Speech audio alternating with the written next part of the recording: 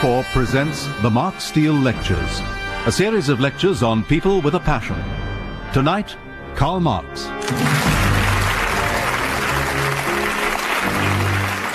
Few things can be more obvious than the fact that Marx was wrong. Because if communism really was better than capitalism, it wouldn't have needed a 50-foot high wall to keep people in, would it? If you had a party and discovered some of the guests secretly building a hot air balloon in an effort to escape, you wouldn't say, well, that was a successful evening. If you ever visited a communist country, it was even more obvious this was no ideal society. Like, I went to Czechoslovakia once, and the first thing I realised was that the currency was useless. I asked for a beer, and the barman said, "Ein krona." Ein krona, what's that, one? It can't be one, surely. 200 billion to a pound, it can't be one. Well, I went somewhere, a bread roll. Bread roll, eine krona. A one again?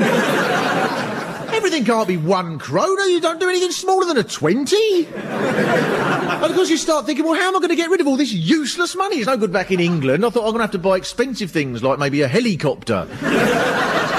Maybe that's 6 kronas. But it doesn't work like that, because anything that isn't bread roll or beer, you have to buy with foreign currency. So there's people up and down the street going, psh, hey, Mr. Tourist, you come here, I sell you money, cheap money, I give you what you got, good rate, 4 times for you, special as you, all this. And you go in a shop, bread roll. Ein krona. I change money for you. I give you 4 times, 5 times special rate I give for you. And I thought, blimey, this would just be like going into your local greengrocers and the woman saying, there you are, darling, there's your mushrooms, there's your tomatoes. Do you fancy a bit of crack? What would you like, dear? 3 grams, that's a little bit over there, darling, all right. And yet the people who write off Marx equally don't seem to make a great deal of sense. New Labour argues that he's out of date because it was written 150 years ago, but why should that matter? When the Blairs are having a dinner party, do they throw their empty wine glasses in the air going, oh, don't worry, you don't still believe that old gravity nonsense, do you? Isaac Newton, that's 300 years ago. The glasses won't fall, they won't float, they'll find a third way into the dishwasher. So opponents of Marx can be just as crazy as any mad Stalinist. Now, when Francis Wheen was researching his biography of Marx, he found a book called Was Marx a Satanist? And the evidence is that men usually wore beards in that time, but not beards like this. So you could tell he was evil from his beard. Which, funnily enough, is what I've always thought about Noel Edmonds. Now, in this programme, I'm going to suggest that far from being out of date, there's little in the modern world that would surprise Marx, except for his own reputation, because he lived most of his life in poverty, unknown, and writing for just a handful of followers. And if Marx had seen the statues and the buildings and the towns named after him, he would probably have repeated what he said in an interview towards the end of his life. All I know is that I am no Marxist. Marx was born in 1818 in the west of what is now Germany, in the small town of Trier, and the area had been invaded by Napoleon, who began to modernise the region. So throughout his youth, Marx was surrounded by an environment of debate. His math teacher was accused of atheism, his Hebrew teacher was warned for singing revolutionary songs, and his headmaster was threatened with the sack for taking part in a demonstration against censorship. What a fantastic school!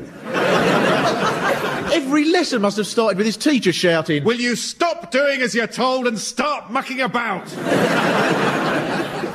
Marx then went to Bonn to study law, and from there to Berlin, but he'd already fallen in love with Jenny von Westphalen, a childhood friend whose father was the councillor for Trier, and from Bonn he sent her poems. For example, I could 1,000 volumes fill, writing only Jenny in each line. Still they would a world of thought conceal, verses sweet that yearning gently still. Now, you might not think much of that, but it hardly fits the image of the soulless economist presented by his enemies or by his communist supporters. They'd have you believe that the only love poem Marx would be capable of writing would be something like, when I look at your hair and see raindrops drip off it, I'm reminded that X over V equals profit. Marx asked Jenny to marry him, but she was uncertain. Her half-brother Ferdinand, however, was even more uncertain and asked the Berlin police to follow Marx and keep him in touch with Marx's activities. The police told Ferdinand that Marx wasn't attending his lectures and was drinking wine by the litre. Isn't that typical of the police? They're asked to spy on a student, and the best they can do is he doesn't go to his lectures and he drinks. If Ferdinand had paid him for another week, they'd have said Andy wears baggy jumpers and says things like, I'm so going to fail my exams. Marx then became a follower of the philosopher Hegel. Any idea, said Hegel, is in constant conflict with other ideas, and the result of this conflict is new ideas that leads to a new set of conflicts and new ideas and so on. And Hegel called this process dialectics. Now, that might not seem very controversial until you realise that if every idea is constantly changing, no idea in human society is natural. So take the idea of patriotism. Now, many people would argue the most important thing about us is our country, as if our nation has existed forever. Which isn't surprising, as everything leads us to think like that. Even at the Olympic Games, you get the commentary that goes, and the away first time, and Davidson's looking strong out of the block for Great Britain, and Davidson's into his stride and extremely comfortable, and he's picking up the pace, and as they come up to the finishing line, it's Davidson in 7th place, and the winner's some American, then a Swede frog, a couple of Krauts, and what a run from Davidson. But looked at dialectically, for most of human history, there's been no such thing as nations. The idea of England or Britain is a very recent concept. When pagan travellers delivered the rocks to Stonehenge, the chief of the village didn't say, Thank you very much. Here's a pound. Not a franc or a mark or a euro, but a pound, because Stonehenge is British, in Europe, but not run by Europe. Take another example, language. You get people who write letters to newspapers. Dear sir, I was on a bus and all these schoolboys kept saying, in it. My father was one of the many who rode to Dunkirk. If he'd known it would end up like this, he wouldn't have bothered. Looked at dialectically, there's no proper language as it's constantly changing. It's like saying, why do we never hear the word forsooth anymore? That's the trouble with people born after 1604, no respect. So you can see how Hegel could lead to radical conclusions. And Marx agreed with all this, but he discovered what he saw as a flaw in Hegel, which was that, according to Hegel, the change was always driven by ideas. In this sense, Marx said, Hegel was upside down. Because it's not the ideas in our head that determine what lives we lead, it's the lives we lead that determine our ideas. For example, if someone's brought up on a rough estate in Birmingham and they end up with no work and no money, they may resort to stealing things. If you took the same people away from their environment at birth and brought them up to be 9th in line to the throne, at the age of 20, when they were presented to the King of Norway, they wouldn't go, here mate, do you want to buy a set of knocked-off saucepans? Or another example is religion. It's often assumed that Marx hated religion, as illustrated by his line about the opium of the people. But his starting point was that, like all other ideas, it was a product of the environment.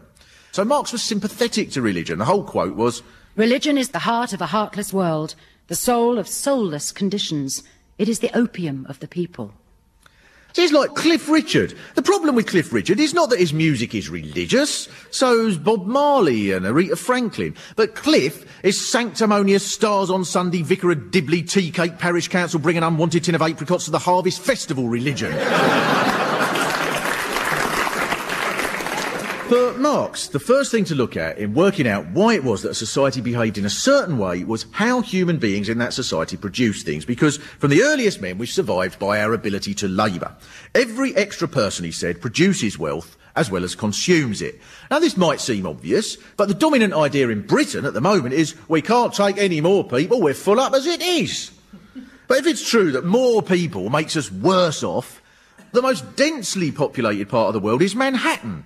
So they should all be famished. But anyone who's ever been there knows it's a constant battle not to stuff your face 24 hours a day. Ask for a cheese sandwich and they go, One cheese sandwich coming up. Oh, that comes with a buffalo on the side. everything comes with pancakes. You have a huge fry-up piled up with chips and they whack pancakes on the top. Anything, you go for petrol. What do you want? 5 gallons of gas? Here's your pancakes to go. And Marx's theories guaranteed that he burnt all his bridges with his middle-class background.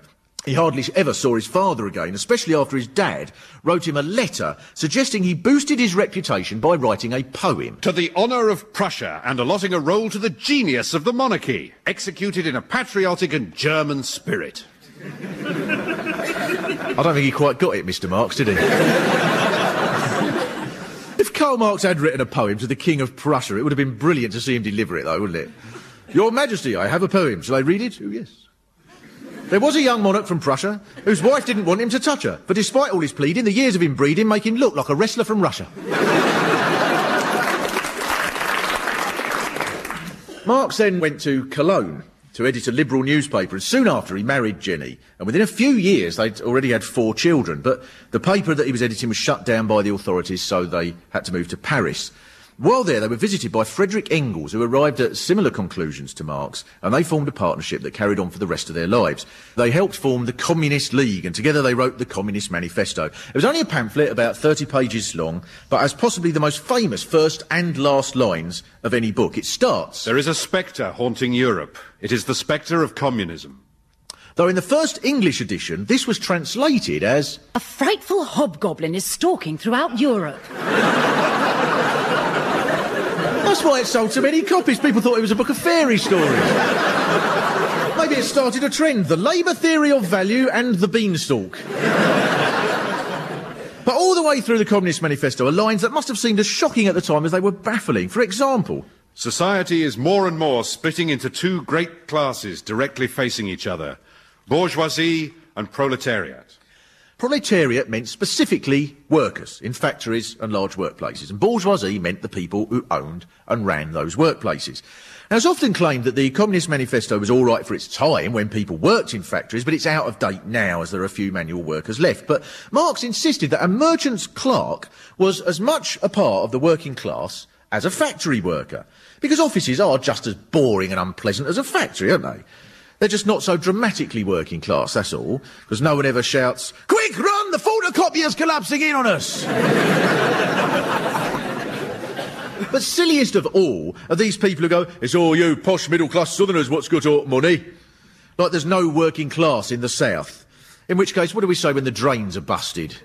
Do we go, "Oh dear, what a pong, better ring a northerner"?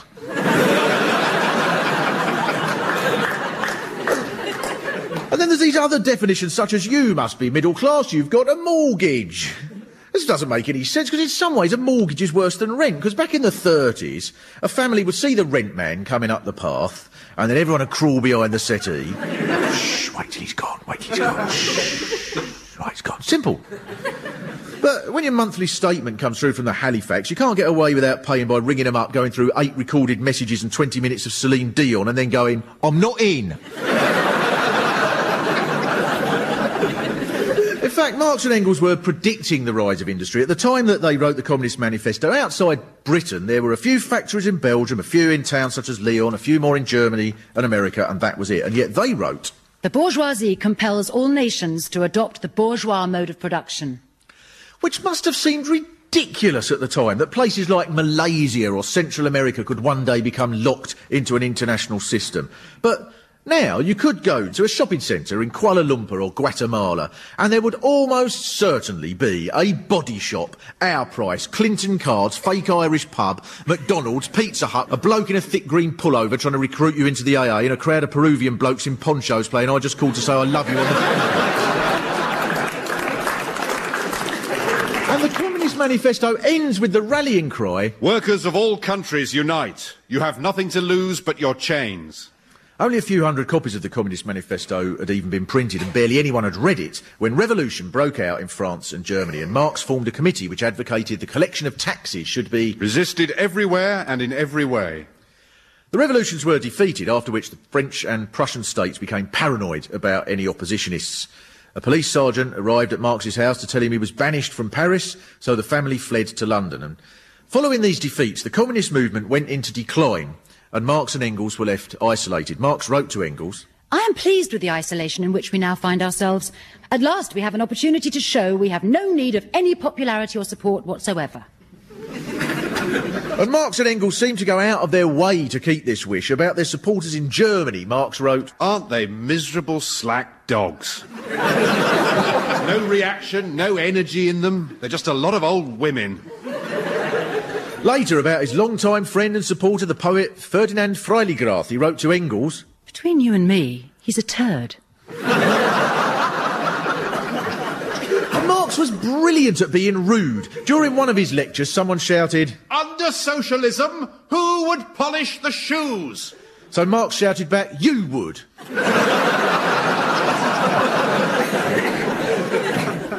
The isolation eventually affected Marx financially. He depended on handouts from Engels, who had gone to work at his father's factory in Manchester, but he was permanently broke.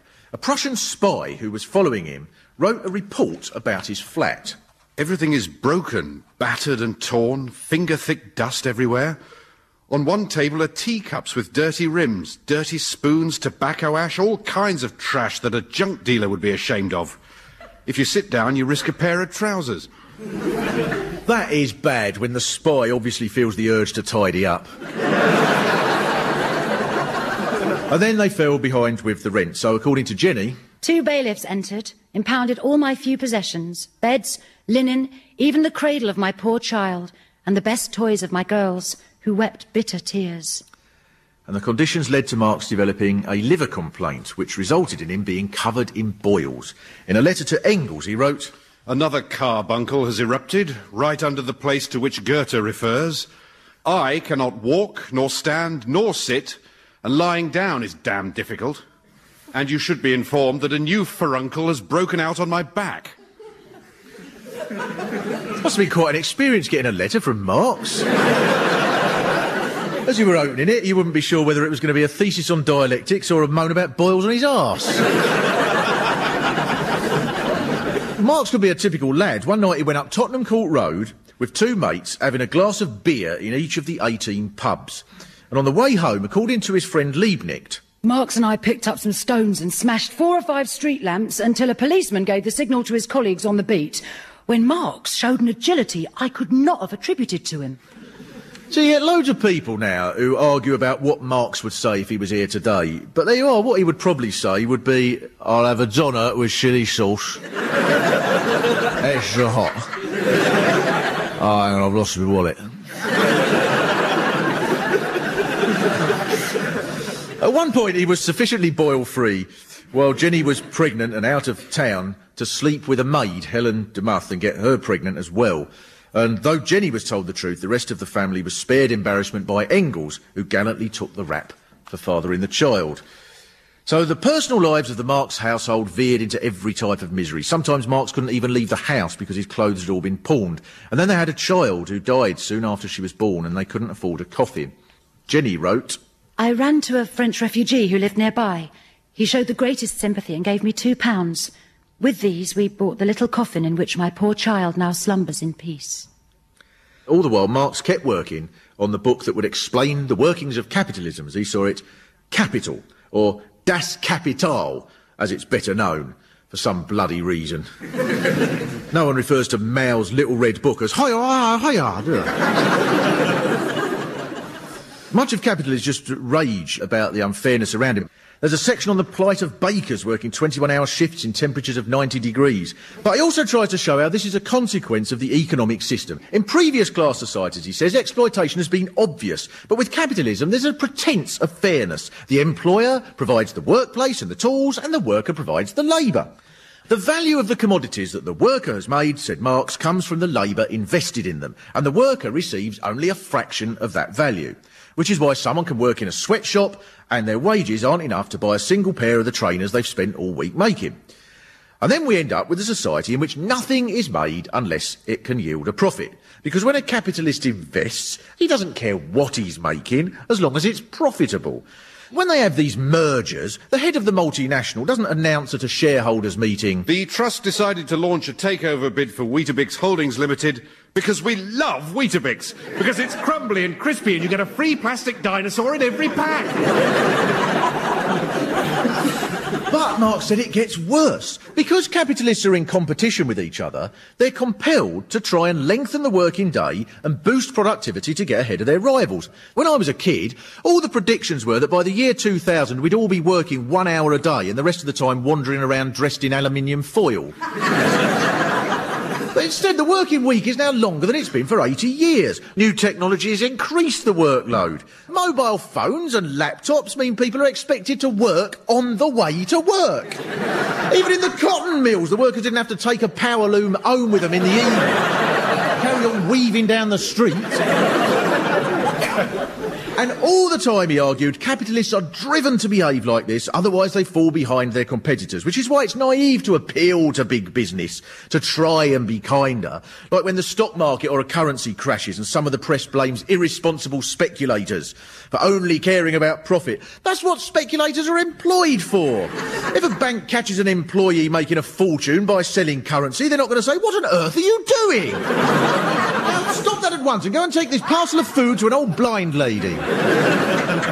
Hardly anybody supports the idea of private trains, do they? Because even when they don't go upside down, they're so predictably late that when they get stuck, everyone just stares with resigned numbness, so it's like being in a First World War trench. Until you expect someone to say, "I don't know if this is the right time, but I've been scribbling a few lines of poetry."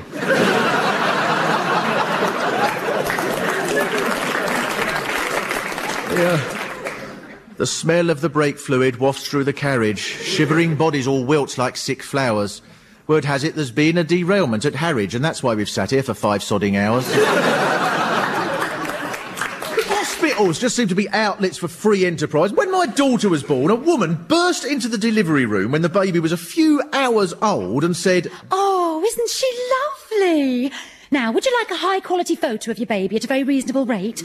Who else was likely to come wandering in?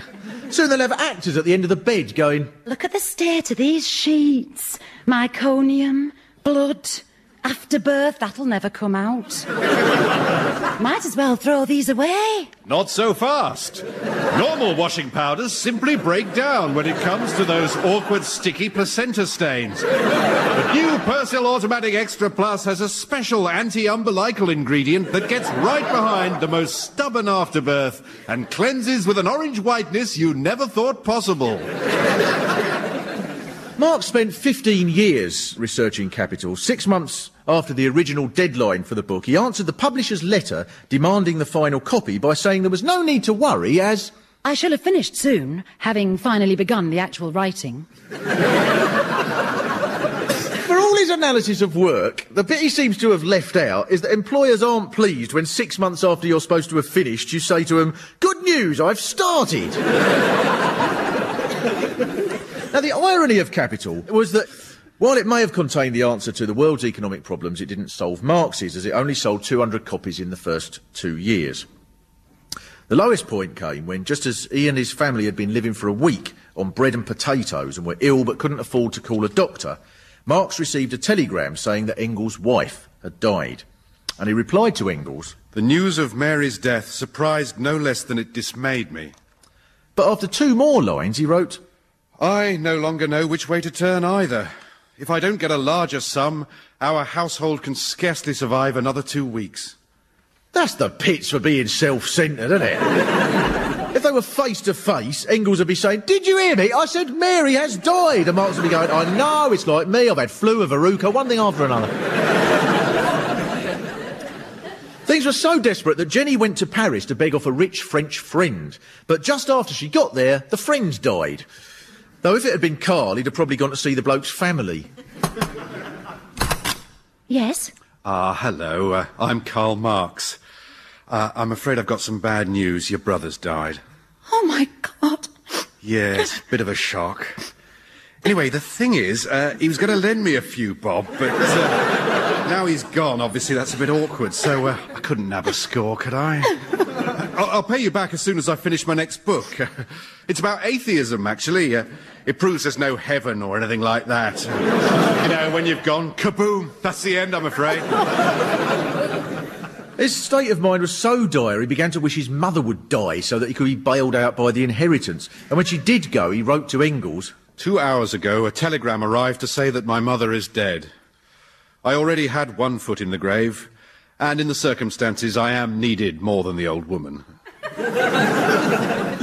But still, he kept working on his exposures of capitalism. The only time he nearly succumbed to getting a paid job was when he applied to be a railway clerk, but he was turned down for his illegible handwriting. So it's lucky his wife used to write his books out for him again, really, isn't it? Well, people now would be debating what he meant by religion is the orange of the people. And the slogan of the international communist movement would be Winkles of all calories unite.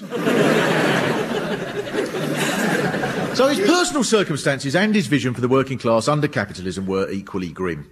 But there was another side to the system that he called the bourgeois mode of production. Under capitalism, he said, the working class is compelled in factories and big offices and schools and hospitals to work together collectively, because workers can only defend their conditions by organising collectively into groups like trade unions. Marx believed that as the working class united, the divisions would fade away and the working class would grow in self-esteem, becoming capable of running society. To aid this working class resistance, in 1864, Marx helped to found the International Working Men's Association, which was a socialist and trade union organisation and not one of those clubs with a snooker hall in the back where everyone drinks light and bitter and a compere going... We got a great turn coming on next, ladies and gentlemen. He's got dialectics, he's very, very funny, and he's not only got class, he's got class struggle. Put your hands together, let's hear it for Mr. Karl Marx. And then Marx going, now I'd like to leave you with a little medley of a few numbers I think you all know. Oh, the surplus value goes to the boss, and the workers left with all that remains. So, workers of all countries, well, it's time to unite. You got nothing to lose but your chains. One of the best insights to Marx's character was the answers he gave to a questionnaire. Favourite hero? Spartacus. Idea of happiness? To fight. Favourite motto? Everything should be doubted. Favourite dish? Fish. Which I bet has caused at least one split in the Marxist movement somewhere. Over whether Marx was referring to halibut or cod. But compare Marx's answers to the answers given in a questionnaire by Tony Blair. Asked, what was the last dream you remember? He replied, I've not had much chance for sleep, let alone dreams. He seems to be unaware that dreams don't actually take up any more time than sleep. That's the marvellous thing about them. You can sleep and dream at the same time. Marx could have used his middle-class position that he was born with to become a respectable lawyer, but instead he pursued a dream of a world in which the ingenuity and spirit of every human could be tapped rather than squandered. In 1883, Marx died, aged 65, and 11 people came to his funeral. Like the other subjects of this series, he dared to use his imagination and his passion. Unlike Lord Byron, Aristotle, Leonardo da Vinci, Che Guevara, Billie Holiday and Marx, most of us won't compose the poem, think the thought, paint the painting, sing the song, write the book, or wear the beret that will change the world. But we can inject a little passion into a world that increasingly defines success as the qualities inherent in McDonald's Happy Meals, Nike sweatshops, B&Q stores, Delia Smith and Celine Dion, unlike those who've forgotten how to dream. The